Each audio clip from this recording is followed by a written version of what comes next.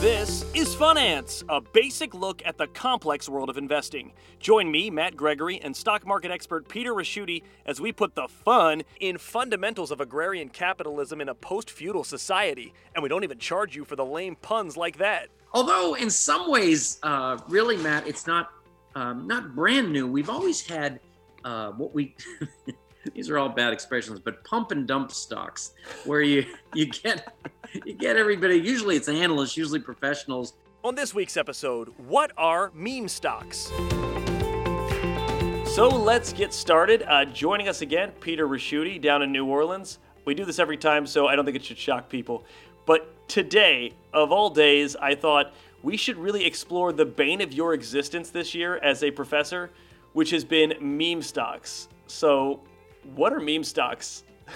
Oh my gosh, I've been in the business 42 years, was trained in Boston as a value investor, and this is the antithesis of what of what we believe.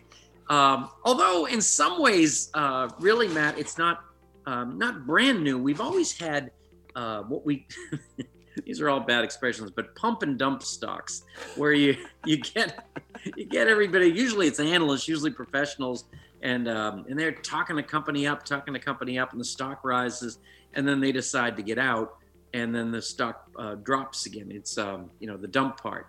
And so what we've seen here is this is all being done by social media, which is so much larger than one or two analysts on Wall Street kind of hyping a stock. And so that's why we don't know how big it is. And of course, if you look at the movement in these stocks that are meme stocks that have been pushed on social media, I mean, the short-term returns have been astronomical, but it's just people, I think the best example is this. This is going to be an odd example, Matt, but if you go to a dog show, like Westminster Dog Show, okay, so that might be something we do down the road together. But if you were in the stands, I can't picture attending this, but if you're in the stands and you and your buddy was saying, who's going to win? You might say it's going to be that French poodle. He has great posture and it's got a beautiful coat. And they said, I think that's the dog that's going to win. But that's not really how this game is played in the stock market. It's really played more, it's not what you like. It's what you think a lot of other people will like. And so even if there's a collie with 3 legs, you go, I know that underdog thing, I'm going to put my money on the collie. And that's how you win. And that's what stocks are. You're trying to find out what other people are going to like the most. And that's what these meme stocks are all about. And the power of social media is amazing. It tends to be young people, but it isn't exclusively young people. I was going to ask you, with this analogy, you have, the Westminster Dog Show. It's you and your buddy, and you're like, okay, we think this is going to win, and it doesn't win. That's the stock market. Or it does, but it doesn't really reflect you. But is a meme stock sort of like, you think it's going to win, you tell everyone in the Westminster Dog Show it's going to win, they all start thinking it's going to win, and maybe, for a little bit, the judge thinks, I might actually let that poodle win, but then they turn back, and that's, I think, when the carpet kind of comes out from under a lot of these meme stocks. That's what I've seen. Yeah, exactly. And you just wonder, you don't make any money until you sell the stock, even if it goes up. And so that is the end game. It's got to be sold. And, maybe it's people getting nervous. Maybe it's people saying, this is enough. This is like a once in a lifetime opportunity of how much money I've made.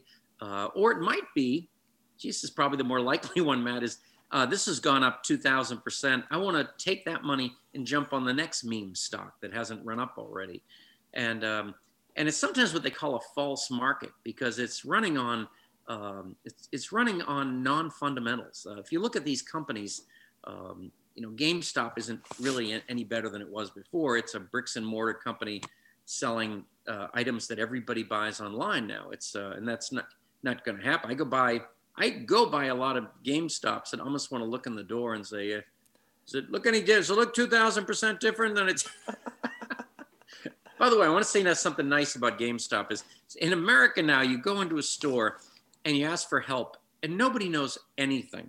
It's I was in pharmaceuticals, now I'm in dairy. It's nobody knows. But I have to admit, when you go to a GameStop when my sons were younger and went there, I know they're crazy geeks. That's given. But they know so much. It's like, you're like, thank God you're here, you know? So, Dude, you're yeah. right about that one. I was gonna say there was something you and I talked about a while ago, and now that we've seen the whole evolution of GameStop to AMC and all that, one of the things you talked about, it must have been like January when we talked about it. You said um, if you have a stock run up like that, if you're a company, you can actually make money off of it by issuing more stock. Was it or what is the process? And did anyone do that? Yeah. Oh, in fact, you got to admit when the stock's moving around, it really, on the surface, has no impact on the company at all. So that really, it's just this crazy casino going over on the side, and I'm still trying to sell, packages of the new Mario. It's but it has no what's going on. But AMC it was really the second big one, and they came out and said what you and I were thinking about, which is, I don't know how the stock got this high. It's crazy. I'm going to issue new shares. So we think of new shares. We always think of an IPO, an initial public offering. But once a company's public, they can go out and issue more shares in what's called a secondary, and that's that's now what people have lined up to do. Two things: it makes the company enormously rich. They have all of a sudden, you had a company that was going out of business, and now they've got 500 million in cash sitting there. It's that would be like AMC has announced this. That would be a lot of popcorn to get $500 million. So, and it's like, I might as well take advantage of this thing. Now, usually by the way, I think that's going to create kind of an odd situation where all the theater groups were all suffering pretty equally, and they've come back a little bit. It's kind of icky. But now AMC they're going to wipe everybody else out. Mm-hmm. They have I don't know what the number is, but they got $500 million. They can either buy them all out or price them out of the market. I don't know, and we'll get into this in a little bit, I'm sure, but I don't know if the people in charge of these drives online, the people who are like, you know what, we're going to fight the big capitalist empire by taking on using AMC and GME as our kind of Trojan horse. I don't think that they're aware of like the market realities they're bringing in, or maybe they don't care. I mean, I guess I probably wouldn't care either, but I don't think they've thought it out. Now, usually when you have an offering of new shares, now the stock usually drops because now you're taking those profits and you're dividing it by a larger number of shares, or basically mathematically the denominator is getting bigger. I don't mind using math terms with you, Matt, because you're a smart guy. You know what they say? They say we're only using 20% of our brain. And every time I hear that, I think, damn, what am I doing with the other 70%? So, yeah. So true. So with this, because I think one of the things that has really come into play is you've heard people crying market manipulation about these memes.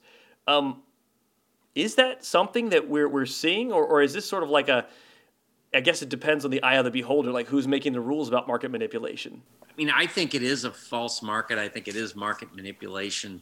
They have found something. They realized how powerful social media was, and before it was maybe aimed at a politician or something like that. But once they figured out the stock market, it really is manipulating the market. But I will say, as much as we spent time this morning on the Westminster Dog Show, that is the short term. That stocks in the short term are beauty contests, but in the long term, they're weighing machines dealing with earnings and assets and projections of growth. So this is a short term phenomenon. These stocks, you shouldn't be thinking, I'm going to own GameStop for the long run, or going to own AMC for the long run. I mean, there's a reason all those people were betting against these companies. They're terrible companies with terrible outlooks. You don't short a stock because you're thinking, oh, that's a fine company, I'm going to bet against it. You never do that. And by the way, you don't have to, Matt. And there's some now meme stocks. There isn't a large short position. So some of them are just being able to run it up just by retail buys. And so in that case, you're not sticking it to anyone. You're not sticking it to the short seller. And so that's kind of where we stand. Now, the next thing, of course, is always trying to figure out what's the next meme stock. and maybe you could create it yourself. It's if Matt got a little piece of some social media, you're a smart guy. You've got microphones. You could do and then so everybody wants to know who that next one is. And what I tell the students, even though I can't even believe, I feel like I'm handing them a hand grenade. Here's an idea for you. You can find out which companies have the largest short position in them, so they're more likely to be the next meme stock. There's a website I go to, which is shortsqueeze.com, and you can see which stocks are being shorted the most. And but God knows where this is gonna end. But we'll end. That's the only thing we really know, and it's gonna end very badly. I was wondering, had we seen? I guess I've only really heard of the phenomenon of meme stocks since the pandemic started. It was like, I think one of them was Hertz Rent-A-Car for a little bit. Yeah. Where they sold off their fleet and everyone just kind of rushed in. Obviously, GameStop's the big one. But is this something that's just like, have we seen anything in the markets like this before? Some sort of, aberration of the marketplace that took hold, or at least like took our attention for more than 2 weeks? Well, yeah. And, you've looked back, and one of the things you hear about all the time is the tulip craze. When the Dutch had, tulips are very, very valuable, and people just began believing they would become more and more valuable. And so the bulbs themselves just kept going up and up and up, because that's what drives a price up of anything, is people believing that it's still going to rise. Now, one of the problems with that, if you have an asset that you think is going to rise just because things are crazy and I'm going to be able to sell it to the next sucker for a higher price, you kind of know how this ends. It's kind of a musical chairs kind of situation. Whereas if you buy a stock and you like the fundamentals and it's growing, and you can wait it out. So I think that's it. It's that greater fool theory. I do think my biggest fear, though, is that it's going to be a lot of money lost. There's going to be a lot of tears. And I think a whole generation of investors are going to once again steer away from the stock market, because that's their idea of the stock market. And when I talk to young people, they never have anything to say about why the company's going to turn around or anything like that. Interestingly, though, the AMC situation, where you do a share offering in the middle, you can make a real argument for that company's going to turn around. I was wondering, and I don't know if you've heard this before. I only found this out recently while I was reading some book. It's about a Hollywood lawyer. Greg Bautzer, I think was his name. Basically, what happened is, in the beginning, the theater, your AMC, owned everything. From the production of the movie to the, obviously retail of the movie in the theater. And then that was broken up by Congress in like the 1920s, 1930s. And so you had these theaters that split off, and then you would have the production house, I guess is the term, or like, you have, it's even broken down now into like little studios, right? But the movie studio and the actual theater are not connected anymore. And I was wondering, and I thought I saw something about this, where like, since Netflix, right, or HBO control all the ends of it now, which is essentially what those movie theaters were doing in the 20th century, are they going to allow movie theaters to now reverse course and say, well, we want to produce our own AMC content? And then my question with that was like, is $500 million enough to start up an outfit like that? Yeah, that's a good question. Isn't that great? It's quite an undertaking, because on the other hand, 10 years ago, I would have thought that HBO and Netflix couldn't produce their own pieces. And now, frankly, they're the best thing out there. So I just don't see a chain of movie theaters being able to kind of do that. And then, of course, the thing is, if they produce the movie, they would show it, but nobody else would show it. The other movie theaters, because they would think they're just helping their competitors. So there would be real problems with there. It's funny. I heard this term, is that what the movie theater owns is the exploitation rights. The fact to overcharge you for popcorn and Coke, and you make a mess, and then at your chair, and then they've overpaid you, and they have somebody come and vacuum it up. So that's why some people get mad that they have to clean up now. They think, well, this was all part of the deal, actually, is you overcharged me, and I get to make a mess. I wonder if, and this is all pure speculation, I wonder if, like, as movie theaters decline, because we will see things as the pandemic kind of go, like you said, AMC. I wonder if it'll become like vinyl, Oh, like how it's become a cool thing. it's a kind of the cool thing. Yes, absolutely. I But think for, that'd be great. And all of a sudden we realize, well, see, vinyl. You hear the richer tones mhm. that have been kind of processed out. I wonder what it'll be in movie theaters. I wonder. Now, I'm old enough to think it's still very cool to go to a movie theater, but way before the pandemic, I was going to a movie theater with, the parking spots were 10 times what was needed. Mhm. This just wasn't happening. And I like it, but a whole generation has never gone to the movie theater. Yeah. And for, Yes. well, for every vinyl records, right, and how that's kind of had a renaissance, you have the 8-track that nobody wants to hear ever again. Right. Oh, that's true. That's true. So you hope movie theaters maybe aren't that. I think the significance of a movie theater has changed over time in that, like, it was the first place to see movies, but my dad always tells me that his favorite movie he has ever seen, and it actually holds up okay, The Man Who Would Be King, which is Sean Connery and Christopher Plummer and then Michael Caine. He says the reason he saw that was there was no air conditioning anywhere but the movie theater. Isn't that the truth? So he got in and he sat there and he's like, with the whole town was in the theater, and he's like, we end up all seeing this great movie, but we would have seen, Lassie Part 2 just to get cool. I had two buddies in from California where the weather is always perfect and cool and such. And the first day visiting New Orleans in July, and first day I took them all around and showed them the cemeteries and all, but there was nothing left of them on the second day. And I took them to a movie, and it was all about steak in French. And it was like, this is pretty nice, actually, It's like, and of course, it was always the traditional date movie too. That was the other thing. That seems like a very public place and all. It's not like, it's tough to just invite somebody over to watch Netflix on your couch if you don't really know them.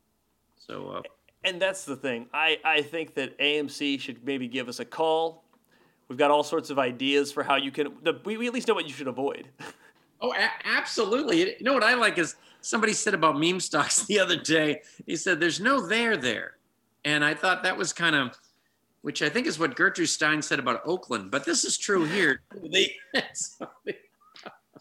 Talk about Oakland. I was in San Francisco to give a talk years ago, and I'm staying in a really nice hotel. They're putting me up, and my friend and I are moving out of the elevator, and we realized the Lakers who have come in to play the Warriors, they're all at this big hotel up in Nob Hill. And so I go to the Giants game the next day, and I was bragging about the fact that I had just met Kobe Bryant, and they said, "What hotel?" And one guy just yells to the other. I guess they've been having this argument for forever. He goes, "Hey, I told you they didn't stay in Oakland." I was solving some problem for them. Look at you, always helping. I think when it comes to meme stocks, the thing that I've taken away from it, just from watching it, is like, this is what what's that old? Here you go. Here's your Catholic tilt. What is the old saying? Idle hands are the devil's workshop. Yes, and you have got it. That is exactly right.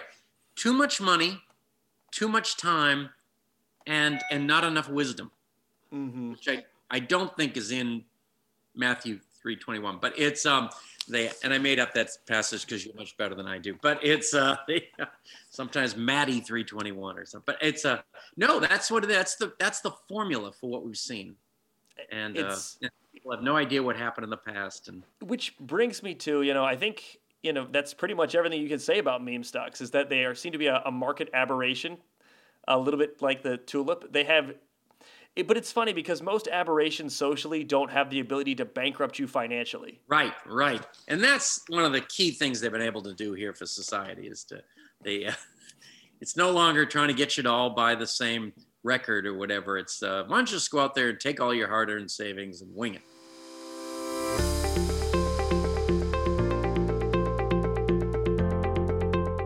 I just wanted to get your take in a not so formal setting, like we just did previously to the whole show, on inflation, because I think we're going to see some movement from Jerome Powell.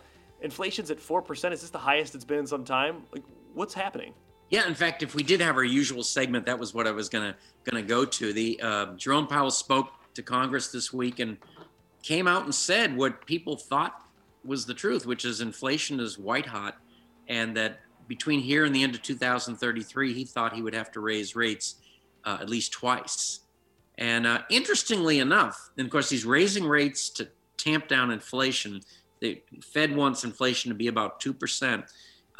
Two things that came out of this. One is that the current rate of inflation is really temporary. It is all of a sudden you have a lot of people buying all at once in this pent-up demand, and then you've got these supply chain problems that are really a function of the same problem. And so those two things are driving up inflation. It's not going to last. You're going to see inflation go back to 2.5%. But he is afraid enough of inflation and what it does to financial securities that he came out and said he would raise interest rates. And up until now, the Fed has basically said that they wouldn't have to. So these numbers, inflation numbers, are really scaring them. I do have a lot of faith in them. I think this is going to work. But the interesting thing about it is the stock market didn't collapse. It would always, the other thing they do is they taper the buying of securities to try to slow down the economy. And they always have it's called a taper tantrum. And this market becomes a bunch of 3-year-olds. It's like, no, you don't. No, you don't. We'll drive the market down so much you'll take it back. But it didn't happen this time. It happened for about a half an hour. And then things started to go back to normal. I will say, though, Matt, is a certain kind of stock that does better and worse when interest rates are rising. And that is when interest rates are rising, generally growth stocks don't do as well because their payoff, their earnings, everything is far down the line. And that the rate of when you raise interest rates, the value of those payoffs becomes less and less. Whereas growth value stocks tend to do much, much better in an environment like this. So I'm thinking we're going to get a pretty good rotation out of growth and into value. So we'll have to see where that all shakes out. Yeah, when you say growth stocks, you mean some of the more speculative type stocks, or just giant companies like a Microsoft or a Google that sell at rather than small. I think of them as selling at high price earnings ratios. Where the earnings really aren't there now, but the market's thinking 10 years from now, those earnings are all going to be astronomical. So I would be looking at what's done well with interest rates at basically zero for the last 10 years is what's done well is those stocks with high PE ratios. And now I think what's going to happen with some inflation is those stocks, those value stocks are going to start to do better. The ones with low price earnings ratios, they probably pay a dividend. There's a lot of good things happening to you on the front end and you're not betting so much on the long end. So that's a big rotation. If it happens, that'll switch a lot of investment philosophies. And the other thing, Matt, my last thing is, we always talk about how the S&P 500 has outperformed about 70% of all mutual funds. That makes the industry look terrible. But that's because there were about 6 high PE stocks that were not manipulating, but they're dominating the market. Mm-hmm. If this rotation occurs, you'll start to see active money managers do better than the S&P 500. So that easy decision, like I just want to go into an S&P 500 index, may not be the be all and end all. And just kind of a final point that I was thinking of was when we talk about like what works in the market, what doesn't work, we've really only had about less than 100 years, or maybe 100 years now, of understanding of the marketplace in a more professional, more, thoughtful manner since the Great Depression. Because I think before that, it was like, somebody called J.P. Morgan. He'll be over here soon to fix it all. Yes. The American Stock Exchange, when you hang around really old people, this will help, Matt, people over 90. So I'm not quite ready but they even talk about things like the American Stock Exchange really didn't have a physical facility, and they always would call it the curb. And that was because you traded stocks sitting on the curb of the street. So, yes, they were pretty primitive back then. There's no, but we didn't have this kind of analysis. And frankly, Matt, we didn't have this kind of analysis when I first got in the business in the late 70s, early 80s. I mean, there was one financial show that was called Wall Street Week with Louis Rukeyser, and we didn't have CNBC and even when you watch a station like CNN, the stock market results for the day or the progress is on the bottom right-hand corner. This was a sport for very wealthy, sophisticated people. And now everybody's in. Yeah. everybody's an analyst, right? And you have to do a little sign off, right? Oh, I do my little sign. Yeah. So, oh goodness, Peter, thanks for the knowledge, and those of you listening at home, thanks for listening.